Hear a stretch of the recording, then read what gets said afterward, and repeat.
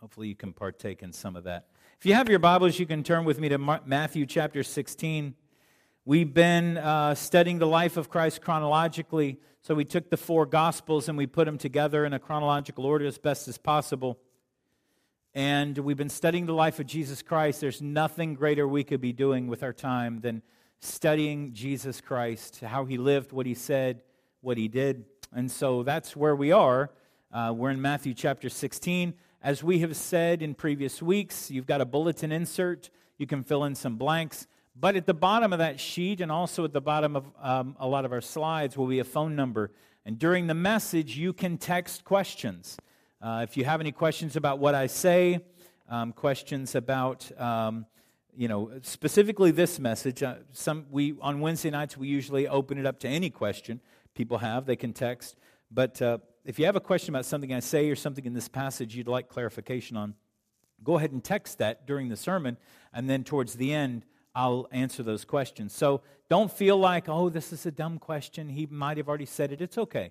Feel free to text it, and I'll do my best to answer the questions as we get closer to the end of the service. So if you think of something, go ahead and send the message, and we'll address it at the end. You won't interrupt me or anything like that. But if you have your Bibles or you're using the Bible app, we're in Matthew chapter 16. That's where we'll be reading today. Just to get you caught up, where we are right now with Jesus, He has left the region of Tyre, which is in, thank you. Today's message is part 2 of our volume 3. In case you're keeping track, it's entitled The Gates of Hell. So Jesus has left southwestern Lebanon, this town of Tyre and Sidon that's actually spoken a lot of in the Bible, in the Old Testament as well as the New Testament. And so He's left this part, which is an area of town, an area of the country. He's left Israel. He's gone to just a little bit north of Israel, to Tyre, where He encountered the woman who had a daughter demon-possessed. And this is the conversation Jesus had with her. He said, it's not right to take the children's bread and throw it to the dogs. And so we explored what Jesus was saying, the different Greek words. It wasn't dog as in a racial slur that a lot of times the Jews would talk about to the Gentiles and call them dogs. It was the Greek word for pups. And so Jesus explains that, and so we kind of unpack that passage. From there He left, and He's going back to Israel, going southeast towards the Sea of Galilee, and He encounters the blind man at Bethsaida, where He spits in his face. It was a very interesting message last week, so if you missed it, you got to get caught up on that one. The disciples probably thought Jesus had gone off the deep end a little bit by spitting in people's faces. But He healed him, and so then they left Bethsaida and then went back up. And I think, do I have a map? Do I have a map that's up there? Yes, there we go. So then from Bethsaida, He went up north to a town called Caesarea Philippi. Now this town is a highly unusual place for a Jewish rabbi to take his disciples. It would be similar, if you need a modern-day example, it would be similar if a well-known pastor took a missions trip or took a bunch of his deacons or core leaders to Mecca. And not for the purpose of evangelizing the people there, but rather to just have a very specific conversation with his disciples, with the people that he brought with him. And Caesarea Philippi was not always named that. It was originally called Paneas. It was settled in the 3rd century BC. If you don't like history, I'm sorry. You're going to get a little bit of it so that you can understand the context. All right? Paneas was settled in the 3rd century BC. Paneas was named after the goat god Pan. He was the god of desolate places. And there was a temple to Pan there that people would go and they would worship him. Well, a guy named Philip II, we're getting close to Christmas time, and you remember the story where when Jesus is born in Bethlehem, Herod sent out the decree to kill all children born all boys under the age of 2. Herod is Herod the Great. And so his son Philip II is the one who built a temple in Paneas to honor himself and honor Augustus Caesar, and he renamed the town after himself and Caesar, Caesarea Philippi. And so he made it his administrative capital. So, Matthew chapter 16, the first thing we see, so point number one is Peter's declaration. We're looking at verse 13. It says, "Now when Jesus came into the district of Caesarea Philippi, he asked his disciples, 'Who do people say that the Son of Man is?'" Who do people say that the Son of Man is? Have you ever been bold enough to ask someone what other people were saying about you? If you found out that someone was talking about you to one of your friends, you might ask them, "What did they say?" You hope it's something complimentary. "Oh, you look sharp today. The beard is on point. It's looking good." But it might not be a compliment. It might be something critical. Have you ever written something negative about a coworker only to later realize they were copied on the email that you sent?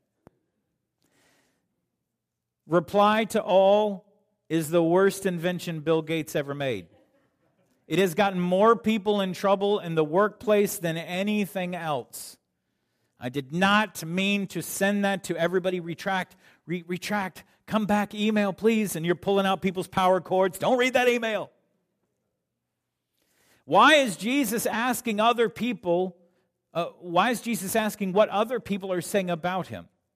I think it was to gauge the opinions of the disciples, what they themselves thought about Jesus. Who had they been listening to? Surely people in the crowds had been talking, and other rabbis and Pharisees and priests, they had expressed opinions about Jesus.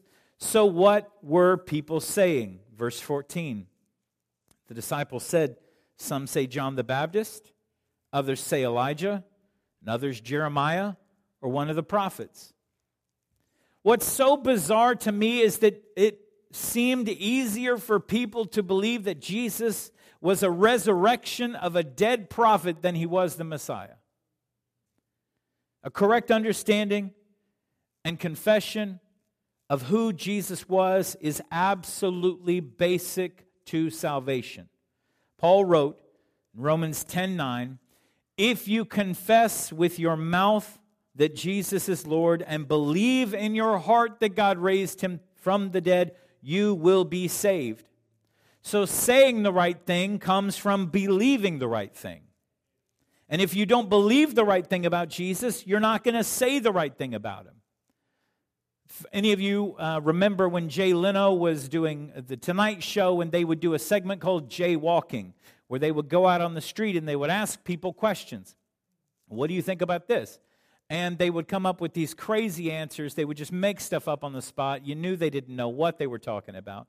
And if you did that, if you asked people, if you walked around the street and you asked people, "Who is Jesus Christ?" you would get all sorts of different answers. Because if you don't believe the right thing about Jesus, you're not going to say the right thing about Jesus. The Apostle John warned the churches about antichrists that were coming and spreading false messages about Jesus, that he was not the Messiah. He wrote in 1 John 2:23, "No one who denies," and that word means rejects or refuses, "no one who denies the Son has the Father. Whoever confesses the Son has the Father also." That word confess is homologeo, which means to say the same word as. So you have to say the same thing about Jesus that the Father says about Jesus. That's the word confess. This is a hugely significant statement, especially in light of a society of pluralism and tolerance that we live in. I have a lot of friends that are Jewish. These are people that I love very dearly. I respect them as people of faith, but I disagree with their religion because their religion rejects Jesus as the Jewish Messiah. Many of them do not know that Jesus fulfilled all of the prophecies about the Messiah. And what John wrote here in 1 John 2:23 is incredibly important because it means there's no backdoor way into heaven for anybody, not for the Jewish nation, not for anyone who rejects Jesus as the Messiah. No one who denies the Son has the Father. Now, sometimes people will quote Paul's statement in Romans 11:26. It says, all Israel shall be saved. But they almost always leave out the rest of the verse. They completely leave out the context of what Paul is trying to say. Yeah, it'd be easy for us to believe that a group of people, that God loves a group of people so much that He gives them a free pass into heaven without having to accept Jesus Christ. When we think about the reality of hell, we don't want to believe that anyone who rejects Christ or has simply never heard goes to hell. It's hard for us to accept that. You need to understand that God is a righteous judge, and every judgment He gives is right. But if ignorance were an excuse, the greatest thing Jesus could have said to His disciples is, don't tell anybody. But He didn't say that. He said, go into all the world and preach the gospel, making disciples of all nations. They must hear the gospel. They must hear the truth. If God allowed a backdoor way into heaven without accepting Jesus Christ, that would completely contradict Jesus' own words. In John 14:6, when He said, I am the way, the truth, and the life, and no one comes to the Father except through me. You need to understand something in Greek. You're getting a little grammar, a little history. More than you could ask for, I'm sure. In the Greek, anytime the word the appears, it's because there is a specific Greek word telling you it is that definite article, the only one of its kind. In the absence of that word, you would say a way, a truth, a life, but it doesn't have, it has that Greek word, which means I am the way, the singular, the only one of my kind, the way, the truth, the life. There is no backdoor way into heaven. Jesus left no doubt. Nobody gets into heaven because of racial superiority, and nobody gets left out because of racial inferiority. It's an open door for anyone who confesses the name of Jesus Christ. God loves the Jewish people, but He's not letting them into heaven if they reject His Son, who is the Jewish Messiah. And in our society today, we have a level of pluralism. Jews, Christians, and Muslims all point to the same spiritual ancestry in Father Abraham. So it's easy to interpret that to mean that we all worship the same God and we find salvation in different ways. Yet you cannot ignore the statement of Jesus Christ when He says, no one comes to the Father except through me. And John's statement that no one who denies the Son has the Father. Whoever confesses the Son has the Father also. Don't be fooled by the temptation of pluralism. We do not worship the same God as the Muslims do. We love people, and we absolutely love them, but we do not have to agree to their false beliefs. Verse 15, Jesus said, who do you say that I am? The disciples had witnessed dozens of miracles already.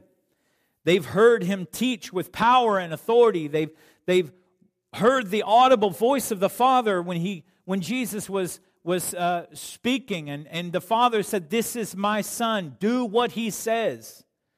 That leaves little room for any ambiguity or any confusion. And they've walked miles all over the place with Him, having hundreds of hours of conversations already. If they were not convinced yet, then the hearts of these disciples were hard, and they might never get it. Thankfully, Simon Peter, bit of a loudmouth, he spoke up. Verse 16, Simon Peter replied, you are the Christ, the Son of the living God. This was no small declaration. Every Jewish person was looking for the Messiah. They didn't want to follow a false Messiah. There were messiahs, so-called messiahs, popping up all over because the prophecies were being fulfilled. And people knew that it was time. And so people would come up and they would be very persuasive, and they would teach, and they would lead a group of people, and then Rome would squash it, and they would all disappear and scatter, and the movement will be no more. And so people are looking for a Messiah. Their antennae are up. They're listening. They're paying attention. And Peter makes this declaration. To have witnessed all that he has and heard all of the teaching that he has, and to make this kind of a declaration is incredibly significant.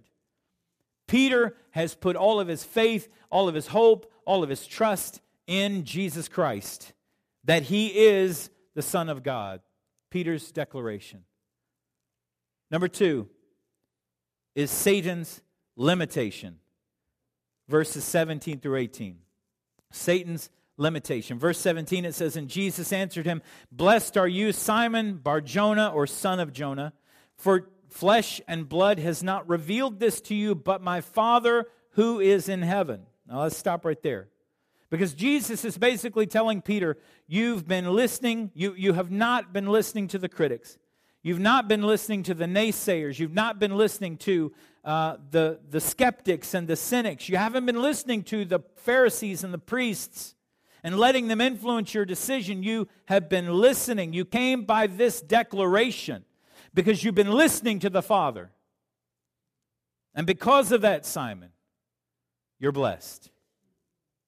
Verse 18, "And I tell you, you are Peter, and on this rock I will build my church, and the gates of hell shall not prevail against it." That was a good place to say amen. Here's where the confusion of some groups began. This is one of the most controversial and debated passages in all of Scripture. This sentence right here. Roman Catholics have appealed to this passage to defend the idea that Peter was the very first pope, the first rock on which Jesus would build his church. Now, Peter's birth name was Simon, or Simeon in the Hebrew. In this moment, Jesus is giving Simon a nickname. Cephas would be the Hebrew equivalent. Peter, or Petros, is the Greek equivalent. And the name Peter means rock. And then Jesus says, "On this rock I'll build my church." So is Peter the rock on which Jesus built his church? No. Peter is Petros, which means stone or pebble. We might say a person is rock solid if they're very dependable or very muscular. When Jesus says, "On this rock I'll build my church," the word rock Jesus is referring to is the word Petra, which is a large stone or a cliff. So what's the rock Jesus is referring to when he says that he'll build his church on it? Well, the rock is not Peter, Petros, the pebble. It's not Peter himself, but it's the declaration that Peter has just made, that Jesus is the Christ, the Son of the living God. Jesus is the foundation on which the church is built.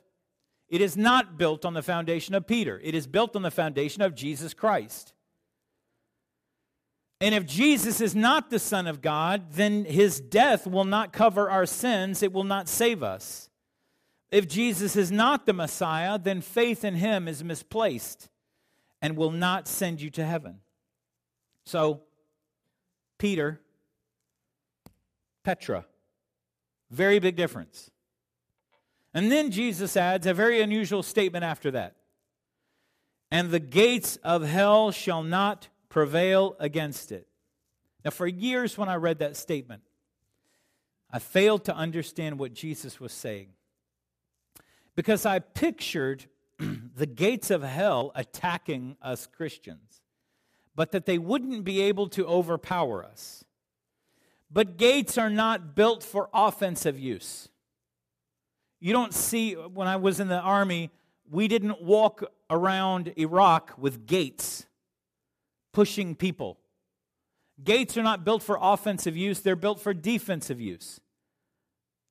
They are not for pressing forward, they are for pushing back invaders, for building a fence and creating a boundary and protecting what's inside the boundary.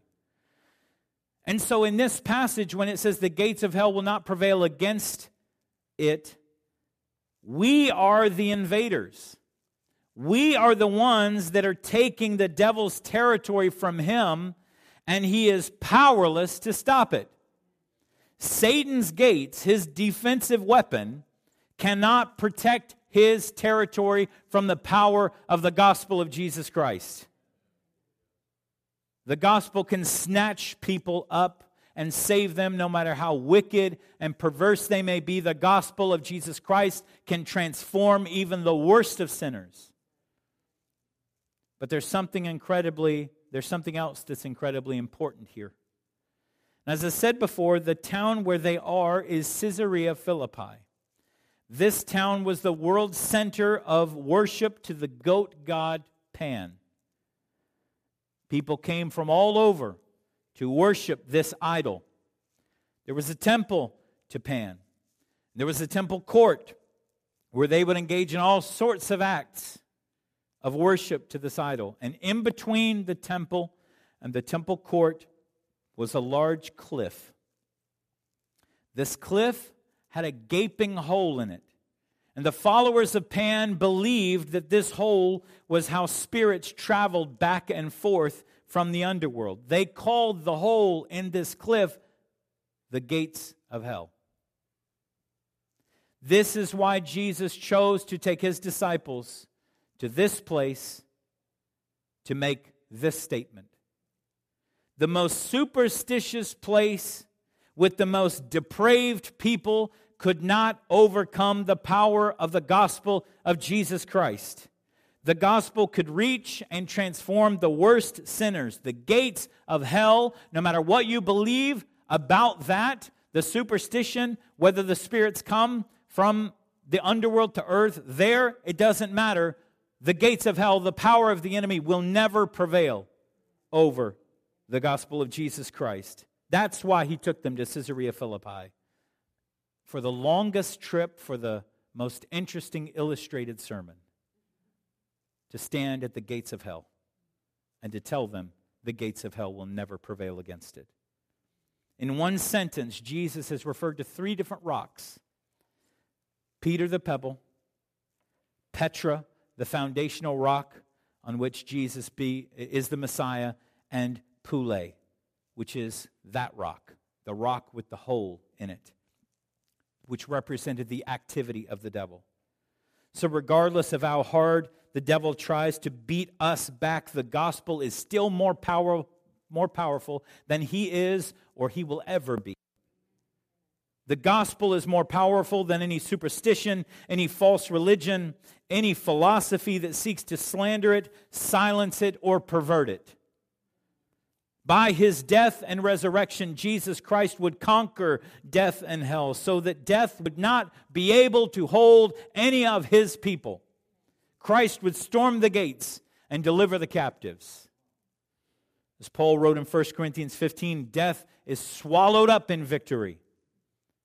In the victory of Jesus' death and resurrection. Satan is limited to what he can do. Sometimes we get this mental picture that Jesus is like Superman and the devil is like kryptonite. And anytime Satan comes around, Jesus is made weak and Jesus can't do anything he wants to do. And that's a false understanding. Satan is not the opposite and equal of Jesus Christ. Satan was an angel. He was created. He is always inferior. His power is inferior. He is not God. He is not the opposite of God. He is not omniscient, omnipotent, or omnipresent. He is a perversion of what he was created to be. And so Satan is limited in what he can do. I think it was Peter who wrote in one of his letters that he prowls about like a roaring lion because all he can do is roar. His teeth were pulled at Calvary. So he's a toothless lion. He can gum your leg, but he can't devour you. He lost, and Jesus Christ was raised in victory. So finally, we see Jesus' invitation. Matthew 16, verses 19 and 20. Verse 19, it says, I will give you the keys of the kingdom of heaven. And whatever you bind on earth shall be bound in heaven, and whatever you loose on earth shall be loosed in heaven. We need to understand this passage of Scripture. This is an invitation from Jesus. Keys lock and unlock doors. The person who holds the keys has the authority to determine whether something is to be locked or unlocked. When I first was hired at this church as the administrative pastor, I inherited all the keys. All of the keys to anything that gets locked or unlocked here. I even had the key to the lockbox that holds all the other keys. And so I actually, for several weeks, walked around because I never knew what door was locked that shouldn't be, and I needed to unlock it or whatever. So I walked around with a little hook with all the keys. And I did it every week. I never knew when I would need it. And my wife said, honey, you kind of look like the church janitor, not the administrative pastor. I thought, well, I don't know. I might need a key. She's like, okay, well, then kind of figure out which keys you might need more frequently than others, and the rest you could just leave in your office. And so I decided to do that. But keys lock and unlock doors. When you give someone a key, you give them authority. If you give a member of your family a key to your house, if they don't live there, then you're giving them the authority to come and go. And when you take that key back, you're taking that authority away from them. And so keys decide whether something should be locked or unlocked, open or shut, bound or loosed. Jesus is telling his disciples that he's sharing some authority with them. He's giving them keys.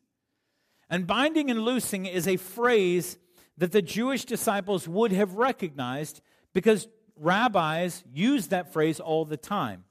To bind something means to forbid it, and to loose something means to allow it. So a rabbi would bind certain practices, and he would loose other practices. And when the rabbi had taught his disciples enough, and he felt like they understood, and they could have some authority on their own, he would give them the authority to bind and loose by telling them, I give you the keys to the kingdom. Jesus gave his disciples authority to flesh this out, to what was Christianity going to look like, to figure out how we should live as a Christian. For instance, let me just give you an example. In Exodus chapter 20, verse 8, the Bible says, remember the Sabbath day and keep it holy. And then does not tell you at all how to do that.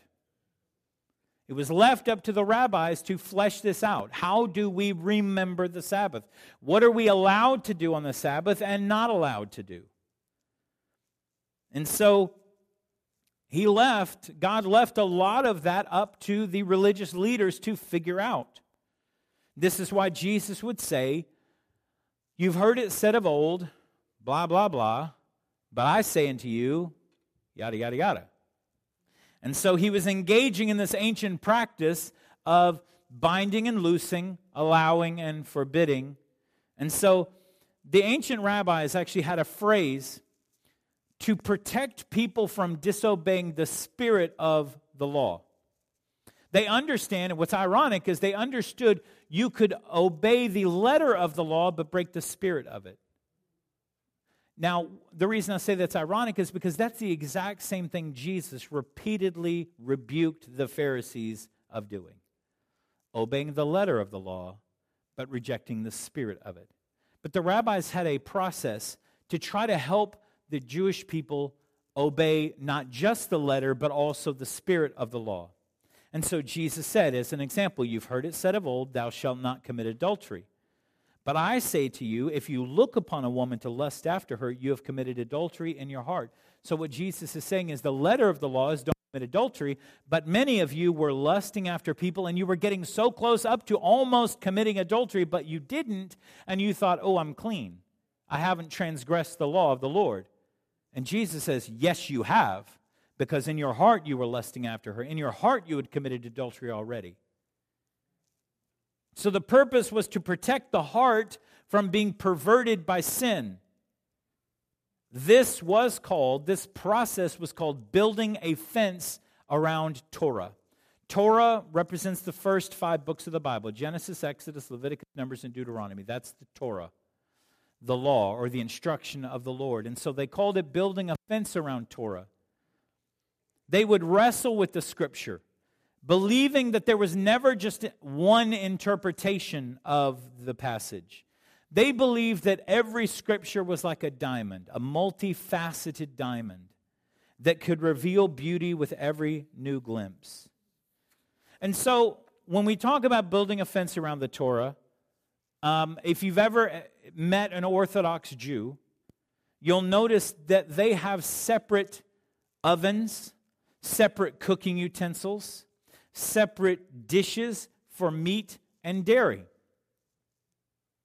They never combine meat and dairy. They don't know the amazing thing of butter on top of your fajitas at Pappasitos. And I grieve for them, because that will change your life.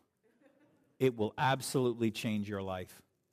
They never combine dairy and meat. And the reason for that, the separation of meat and dairy, comes from their interpretation of a sentence that appears 3 times in the Old Testament: Exodus 23:19, 34:26, Deuteronomy 14:21. This is the statement that appears 3 times: "You shall not boil a young goat in its mother's milk." And because of that statement, they have a complete separation from meat and dairy. Now, we would read that verse at face value and follow the letter of the law. It doesn't say don't cook goat in milk, which is already a little weird, but whatever. It says don't cook a young goat in its mother's milk. It's specifically referring to that goat's mother and the mother's milk.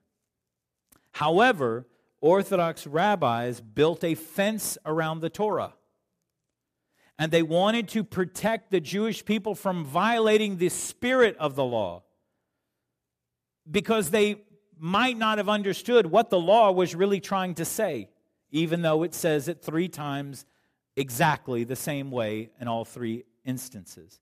So they don't allow the combination of meat and dairy, to the extent they have separate plates and forks and knives and ovens and pots and pans, some for meat and the other for dairy.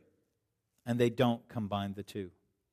Now, building a fence around the Torah is not necessarily a bad thing. Now, we have to understand that while we may think that's ridiculous, not putting butter on your steak, how could you live? How could people live like this? But you have to understand the purpose of it. It was to protect people from temptation and from violating the spirit of the law. If they didn't understand it, or if maybe they brainstormed a little too hard, they might come up with restrictions that seem illogical to us. But the point wasn't to make life hard on people or inconvenient or make arbitrary rules. The point of it was to protect people from accidentally breaking the command of God. And if you never put butter on top of your steak, you never have to worry about the milk coming from the mother of the cow you're about to eat. If you never combine the 2, you can never break the law. And that's why they did that. And so they built a fence around the Torah to make sure that that violation never took place. It's not a bad thing, building a fence around the Torah, making sure that people don't break the spirit of the law. But the rabbis got it wrong. And if we look closely about how Matthew wrote this passage, we can see what Jesus is really communicating. You see, we, the church, don't tell heaven what to allow and to forbid. This is the danger, and this is where we are in our society, where the church is evolving. And it's allowing things that it's never allowed before. And it is changing its message. There are pastors who absolutely refuse to preach on sin. They never say the word in their sermons. They say people feel bad enough about themselves already. Well, they should if they're sinners. But if you don't know you're a sinner, because nobody tells you that what you're doing is sin, you don't know you need a Savior. If the plane you're on is going down, and the pilot knows it, and the co-pilot knows it, and they've secretly put on parachutes, and they haven't told anybody else the plane is going down, they've just kept the in-flight movie of Patch Adams going so you can laugh and cry and have a good time at the same time, not realizing that you are on a collision course for death, you would be if you survived, very upset. Because you could have had an opportunity to save yourself, make things right, pray, call your family or whatever. But if you keep the knowledge of salvation and death to yourself and you don't pass that on, then no one can be saved. So we do talk about sin because Jesus talked about sin. And we don't beat people over the head with it. Our goal is never to make you feel bad about yourself. Our goal is no matter how bad you may feel, there is a hope and an anchor for our soul, and that is Jesus Christ, who can transform anybody. So we, the church, do not tell heaven what to allow and to forbid. Binding and loosing is not a picture of heaven that does our bidding, but rather it portrays us in harmony with heaven, that we're praying and we're hearing the Holy Spirit. It's not, Jesus is not saying, here are some keys. Whatever you want to do, I'll make it happen. No, it's actually just the opposite. We are binding and loosing things that have already been bound and loosed in heaven. We don't tell heaven what to do, but we obey on earth what heaven commands the church to do. So we don't have to build a fence around God's word to protect it. God's word prevails despite repeated attacks against it. The grass withers and the flower fades, but the word of our God stands forever. We do have people in Christianity who have a voice and a platform, and they say things like, well, I like the Bible, but I don't take it literally. Okay. And they'll say, well, like for instance, Noah's Ark. I don't believe that happened. Okay. I mean, it's kind of a big story. It's kind of a very important story. It's one that's not told as an allegory. It's one that's told as a historical fact. Well, there are too many questions about it. Okay, well, that's okay. We all have questions. We weren't there. We don't understand it. And the Bible is not a history textbook. It's not intended to give us every single detail of every historical event that took place.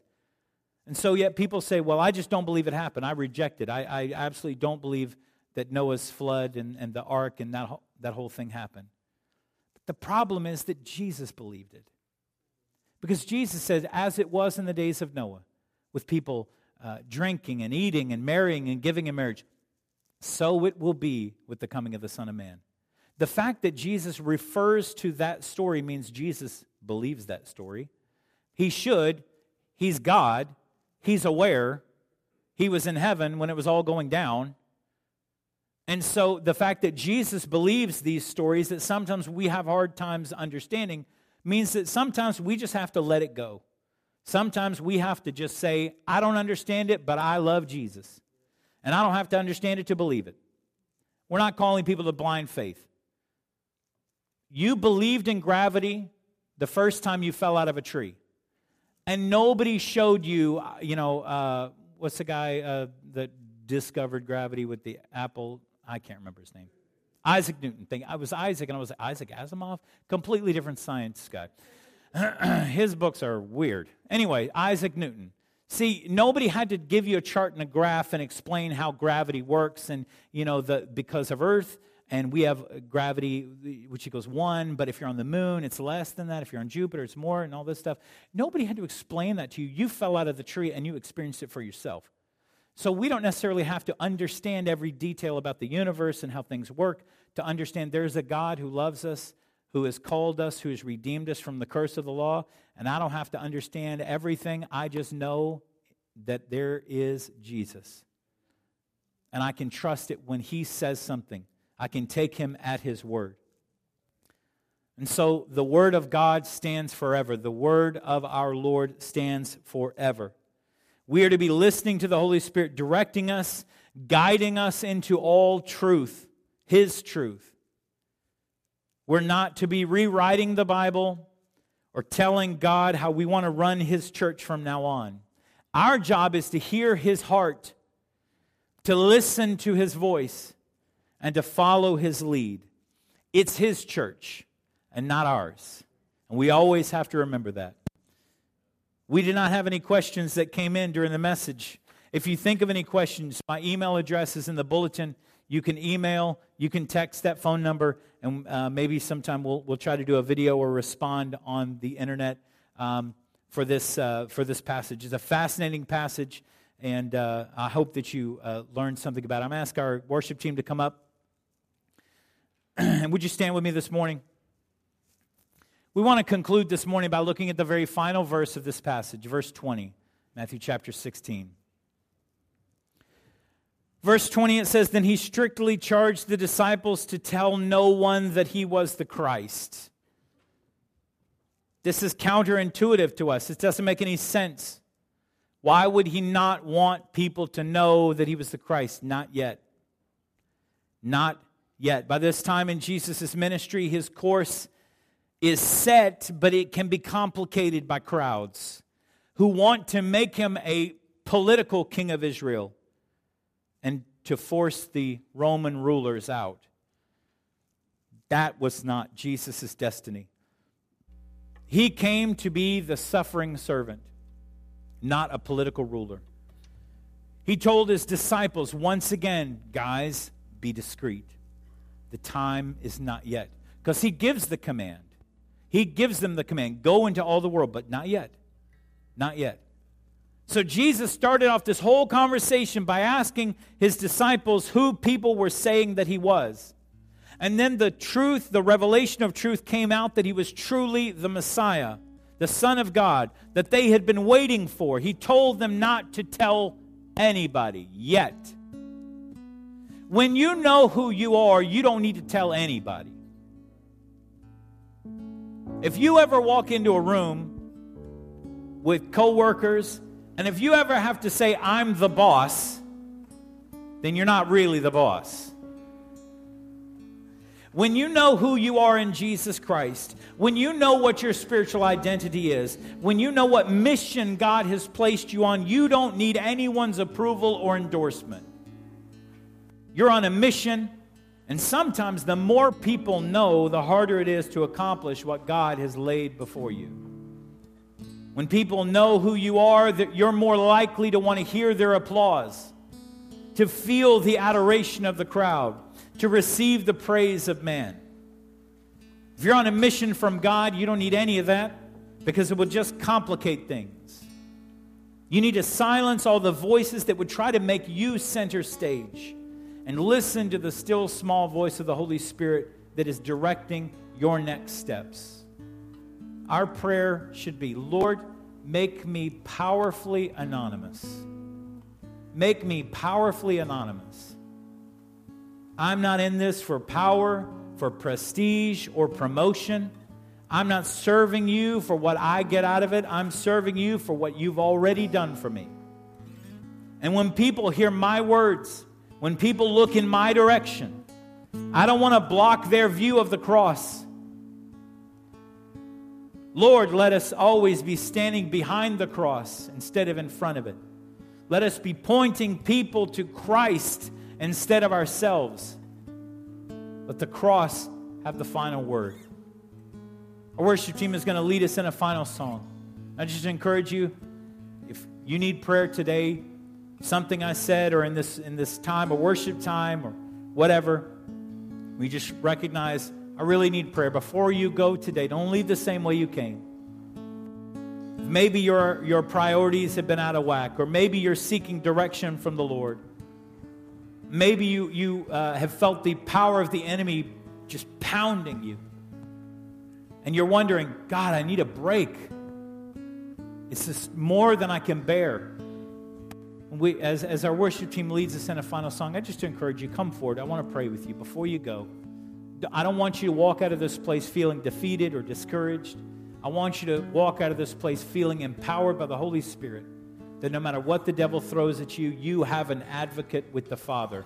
You have a great high priest. You have a mediator that serves between God and you, and that is Jesus Christ, the greatest prayer partner you could ever have. He lives to make intercession on your behalf, it says in Hebrews. So I just encourage you, as they lead us in this final song, if you need prayer, come forward.